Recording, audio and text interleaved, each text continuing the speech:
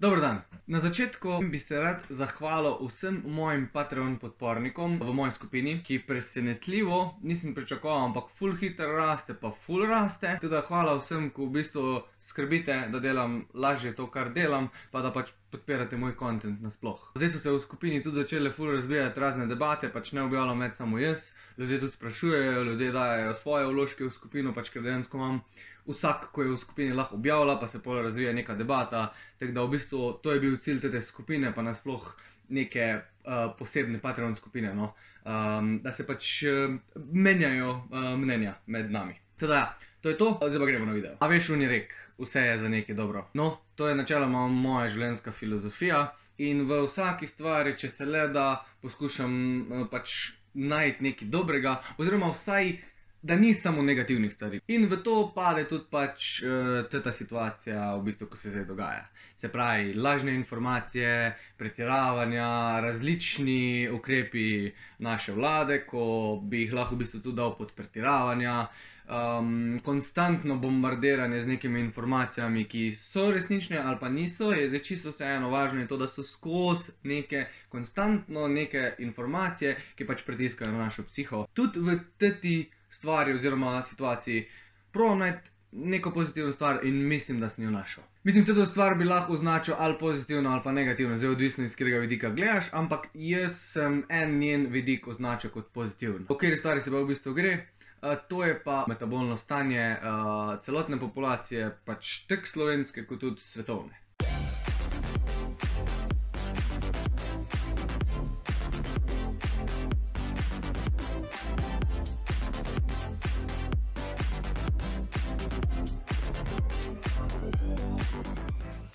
Ko sem omenil, danes bomo govorili o metabolnem stanju nasploh celotne populacije, mogoče se itak tiče malo bolj za Slovenijo, če pač predstavljam to temo slovenski populaciji, ampak je pač čist na celem, pač na svetovnem nivoju situacija približno ista. Stvar sem sam označil kot dobro predvsem zaradi tega, ker nam je korona pač sama po sebi ni dobra, ne? Ampak nam je pač z vidika pač ukrepov, z vidika tega, kar se dogaja, kot ti, če kdo korono stakne, pa kdaj pride do zapletov, nam je v bistvu osvetlila, da naše metabolno stanje mogoče ni najboljše, oziroma naše metabolno stanje trenutno ni v najboljšem stanju. Ok, zdaj pa, ker sem že 10-krat rekel besedo metabolno stanje, je najboljše, da prej, da začnem sploh kaj nakladati, sploh razjasnim, kaj mislim z besedo oziroma z besedno zvezo metabolno stanje. S tem mislim v bistvu vse, kar se tiče metabolizma nasploh. Se pravi, metabolizem sladkorja v telesu, metabolizem maščobnih kislin oziroma pač metabolizem trigliceridov, nasplošno zdravje kardiovaskularnega sistema, kognitivno zdravje oziroma metabolizem, ko se gre za kognitivno zdravje, predvsem metabolizem glukoze, psihično stanje vsakega posameznika, fizično stanje oziroma nasplošno splošna fizična pripravljenost vsakega posameznika, pa še ene par stvari. V glavnem, to vse jaz mislim, ko zdaj v tem videu, ko govorimo o metabolnem stanju. Ok, vse, kar sem zdaj omenil, je v zadnjih letih, oziroma bi lahko rekli celo desetletjih, gre vedno na slabš. Zdaj pustimo vzroke, ki pač vsak ima svojo teorijo, zakaj se to dogaja. Važno je, da vemo, da se v zadnjih 10 rečemo ali pa 20 letih vse to, kar sem omenil, sam še poslabšuje pri splošni populaciji oziroma pri večini splošne populacije. Zdaj pa gremo levo po vrsti. Zaenkrat še nimamo velik metaanaliz oziroma nekih ful dobrih študij ali pa študij, ki bi trajale ful dolgo časa v primeru koronavirusa, ampak imamo pa podatke, ki kažejo, in to dolgoletne podatke, metaanalize, kvalitetne, ki so v bistvu že kot nek fakt, da te stvari znajo pomagati kot preventiva pri situaciji, ko je zdaj na primer koronavirus. To so po moje 4 stvari, o katerih bom jaz danes govoril. Prva stvar je vitamin D3, druga stvar je nasplošno gibanje, tretja stvar je kvaliteta prehrane, četrta stvar je pa druženje, nasploh pač socializacija. Vse te 4 stvari se itak navezujejo, plus tega, da zdaj o spancu sploh ne bom govoril, zaradi tega, ker imam posebne videe o tem, pa sem že dosti govoril o tem, bom pa danes govoril samo o teh 4 stvari. Pa bomo začeli z druženjem. Druženje, predvsem v trenutnih časih, poskrbi za zniževanje psihičnega stresa.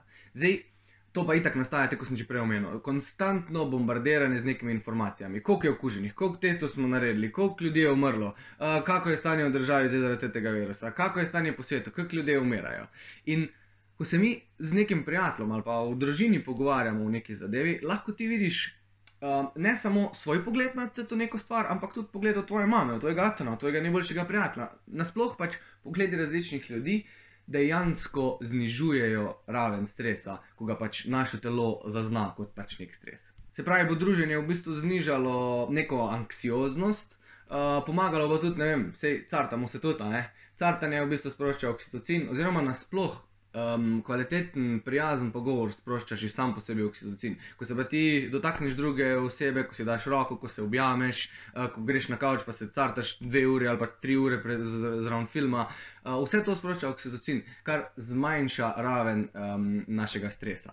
Teda, to je ene par stvari, ko jih bi druženje lahko pomagalo rešiti. A ja, pa sem še to. Vse te 4 stvari, o katerih bom danes govoril, čist vse 4 stvari karantena odreže. Se pravi, ni vitamina D3, ker se ne smemo zunaj gibati, oziroma moramo zmanjšati gibanje od zunaj, ko že tako ni veliko, ni druženja z ljudmi, oziroma samo s tistim, ko so v skupnem gospodinjstvu, ni optimalne aktivnosti telesne, pa ni optimalne prehrane, zato ko pač smo bolj kot ne doma, nočemo hoditi, oziroma ni fajn, če hodimo, ker se bojimo karkoli. Se pravi, vse to 4 se zmanjša. To je samo tako malo za zamisliti. Naslednja stvar je vitamin D3.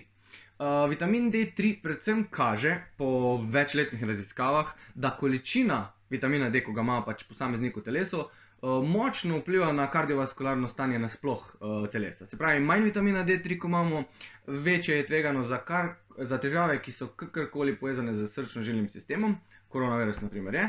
Večje količine vitamina D3 so pa povezane z boljšim stanjem česarkoli glede kardiovaskularnega sistema. In vitamin 3 se sintetizira ob prisotnosti sonca oziroma nasploh dnevne svetlobe.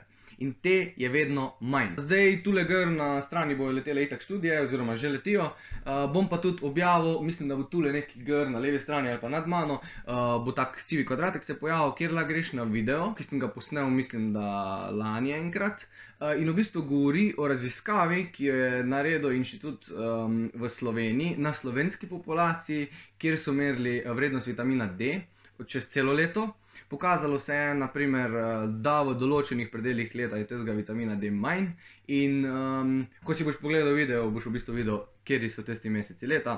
Na koncu tega videa povem tudi, kako je pametno suplementirati vitamin D, kdaj pa zakaj je vitamin D oziroma sinteza vitamina D tudi ful odvisna od tega, kakšno količino maščobe imamo mi v telesu, pač koliko imaš ti procentov maščobe. Teda zdaj glede vitamina D ne bom zgubil preveč besed, vse študije bo itak v Patreon skupini, ko so tu letele, link do videa bo pa od spod ali pa tule vzgor, ko se je prej pokazal. Ok, zdaj naslednja stvar je vadba. Vadba, pač to je že znano, to je zdaj fakt, to sploh ni več vprašanje, da je vadba eden izmed največjih oziroma najmočnejših protiukrepov za katerokoli bolezensko stanje. Če je vadba seveda v obsegu nekih normalnih mej, se pravi ne preveč, pa ne premalo. To je za vsakega posameznika drugače. Splošne smernice se bojo napisale tule, si jih lahko pogledaš, ampak itak je individualizirano glede na posameznika. V glavnem, to je fakt, telesna aktivnost, redna telesna aktivnost je najboljši, skoraj najboljši protiukrep za katerokoli bolezensko stanje. Zdaj, jaz nočem s tem povedati oziroma promovirati, da zdaj, ko je pa stanje koronavirusa oziroma ko se dogaja to, kar se dogaja po svetu, moramo pa mi vsak dan odlaufati en maraton pa trenirati vsak dan na polno. Ne. To pomeni, da boš vzdrževal nek volumen treninga, ki si ga imel do zdaj, oziroma če ga nisi imel do zdaj, počasi začneš ukorporirati neko fizično aktivnost v tvoj vsak dan. Pa to prvo začneš z enkrat tedensko, potem začneš z 2krat tedensko, potem spremeniš tip treninga, da je enkrat moč, enkrat kardiovaskularno, karkoli. To mi lahko, če te slučajno zanima, pa prej res nisi telovadil, kar dvomim, da je bil kdo tak, da res ni nič telovadil, mi piši v zasebno, piši v komentar, pa ti bom, ne vem, dal neka okvirna priporočila, da lahko varno začneš z vadbo. A ja, pa še to, za vse, ko ste pa zdaj ful trenirali, pa se naprimer bojite izgube mišične mase, kar je čisto logično, da se pač vsako vpraša, koliko mišične mase sem pa zdaj izgubil, ko ne mogo trenirati v fitnessu.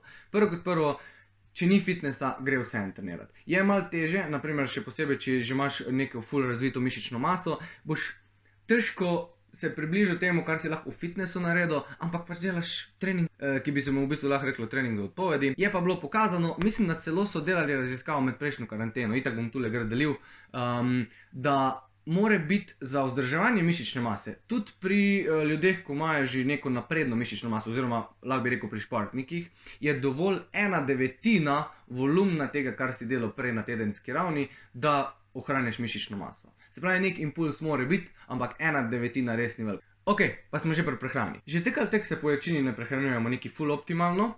Zdaj, tet način oziroma taki ukrepi, kot trenutno so, pa še bolj spodbujajo, se mi zdi, k temu, da se dogaja neko ležanje na kavču, pa neko grickanje čez cel dan, neki bolj fast food oziroma hitro pripravljena hrana, pa se zniža vnos bolj hrane bogate s hranili. Lahko bi pa to stvar pogledali malo iz drugega zornega kota. Kaj pa če bi zdaj, ko imamo mogoče malo več cajta za sebe, začeli malo spreminjati oziroma malo bolj vnašati večje količine hrane, ki je bolj bogata s hranili, pa zmanjševati količino hrane, ki je manj bogata s hranili.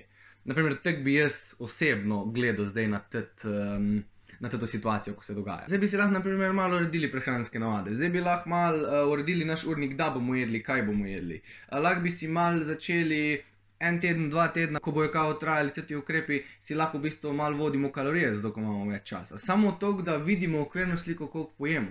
Ker naprimer povečana telesna masa oziroma predvsem povečana maščobna masa je eden izmed razlogov, da pride do komplikacij pri kakršnem koli bolezenskem stanju, ne samo pri koroni. Zdaj to ne pomeni, da pa mi zdaj, ko se dogaja korona ali pa nasploh, ne smemo jesti nič sladkarij, nič fast fooda. Ne.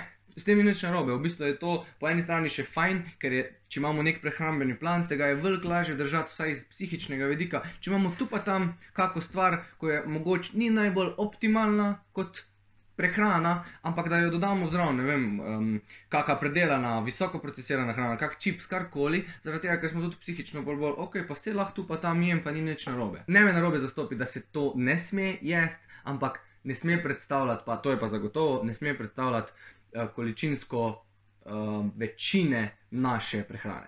Ok, zdaj si pa pogledamo, zakaj imajo v bistvu te 4 stvari smisel, ko govorimo o pač trenutnem koronavirusu.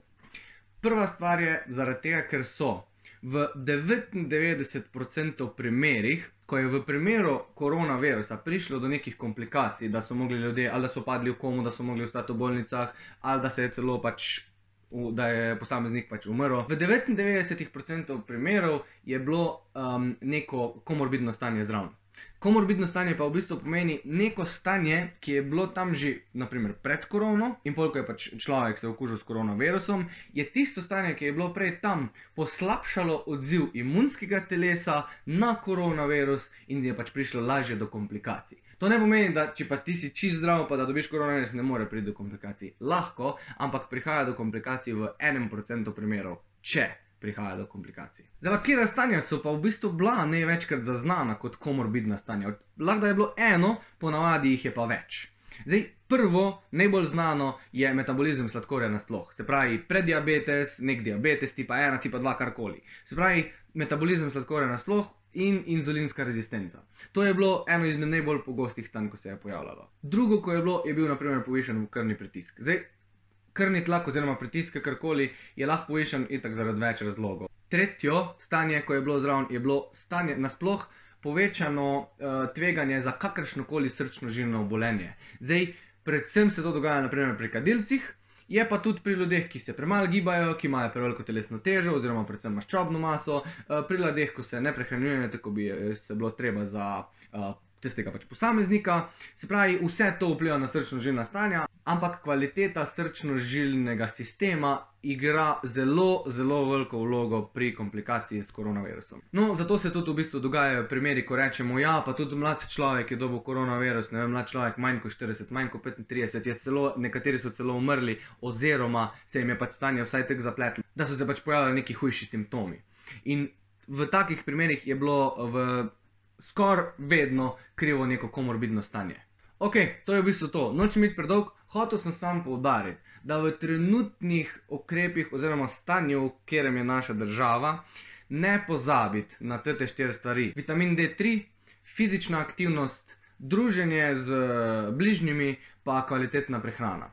To so 4 stvari, na katere je res potrebno zdaj še bolj paziti, pa jaz bi osebno dodal še spanc, ampak o spancu itak danes nisem hotel govoriti, zato ko preveč govorimo o spancu. Ampak spanc je po moje še bolj glavno od vseh teh 4. Vsi videi, ko so tudi relevantni zdaj za to temo, o kateri govorim, se bojo itak med tem vlogom so se tudi gor pojavljali, plus vse bom linkal od spod v opisu videa. Teda si lahko greš pogledati, če te karkoli zanima, glede česarkoli, pač da bi rad malo bolj zoptimiziral, da bi bil bolj ziher, da se ti ne bo karkoli zgodilo. Hvala za ogled, upam, da ste vsi zdravi, pa da boste zdravi ostali, da ste veseli, pa da boste veseli ostali, pa se vidimo v naslednjem videu. Ajde!